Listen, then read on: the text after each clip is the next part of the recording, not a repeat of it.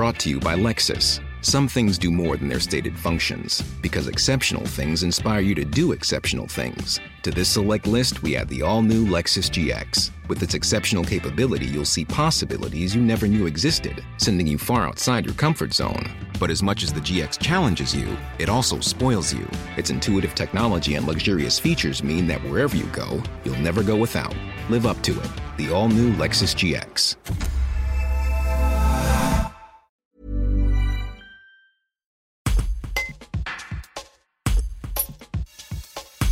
La fuite d'eau qui a interrompu l'alimentation du GAEC Les Marinières a été localisée et elle est en cours de réparation. C'est ce qu'indique Quentin Vial, associé avec son frère et son père dans l'exploitation qui compte 130 vaches laitières. Si les pompiers sont intervenus avec leur citerne, c'est en urgence pour éviter la déshydratation des animaux dont les besoins représentent un volume de 13 000 à 15 000 litres d'eau par jour. L'exploitation n'est plus alimentée après la rupture d'une canalisation à 1h du matin dans la nuit du mercredi 24 au jeudi 25 août. Un reportage de Frédéric Kiolin. Alors, on a eu une rupture de canalisation sur le réseau communal qui a entraîné donc un arrêt de l'abreuvement des animaux, des vaches laitières, et un arrêt aussi des machines d'installation de traite.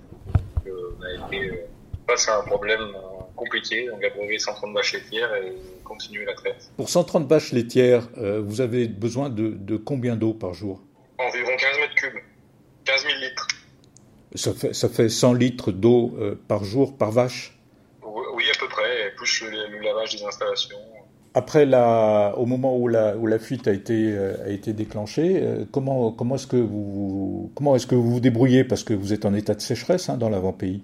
Eh bien, donc du coup, on a contacté la commune qui a trouvé une solution via les pompiers pour amener de l'eau par camion-citerne pour pouvoir abreuver en urgence. Et là, ça en est où? Et donc là, la fuite vient d'être trouvée, localisée, après 6 heures de recherche. Donc là, on devrait être réparé rapidement. Ça s'est déjà passé à d'autres moments dans l'été? Oui, on déplore déjà un incident de ce type-là, plus de nombreuses petites fuites sur le réseau qui se trouvent dans nos terrains agricoles, chez des particuliers. Vous êtes beaucoup d'agriculteurs à Tignan-on-Saint? Oui, on a environ 10 agriculteurs. Brought to you by Lexus. Some things do more than their stated functions, because exceptional things inspire you to do exceptional things. To this select list, we add the all-new Lexus GX. With its exceptional capability, you'll see possibilities you never knew existed, sending you far outside your comfort zone. But as much as the GX challenges you, it also spoils you. Its intuitive technology and luxurious features mean that wherever you go, you'll never go without.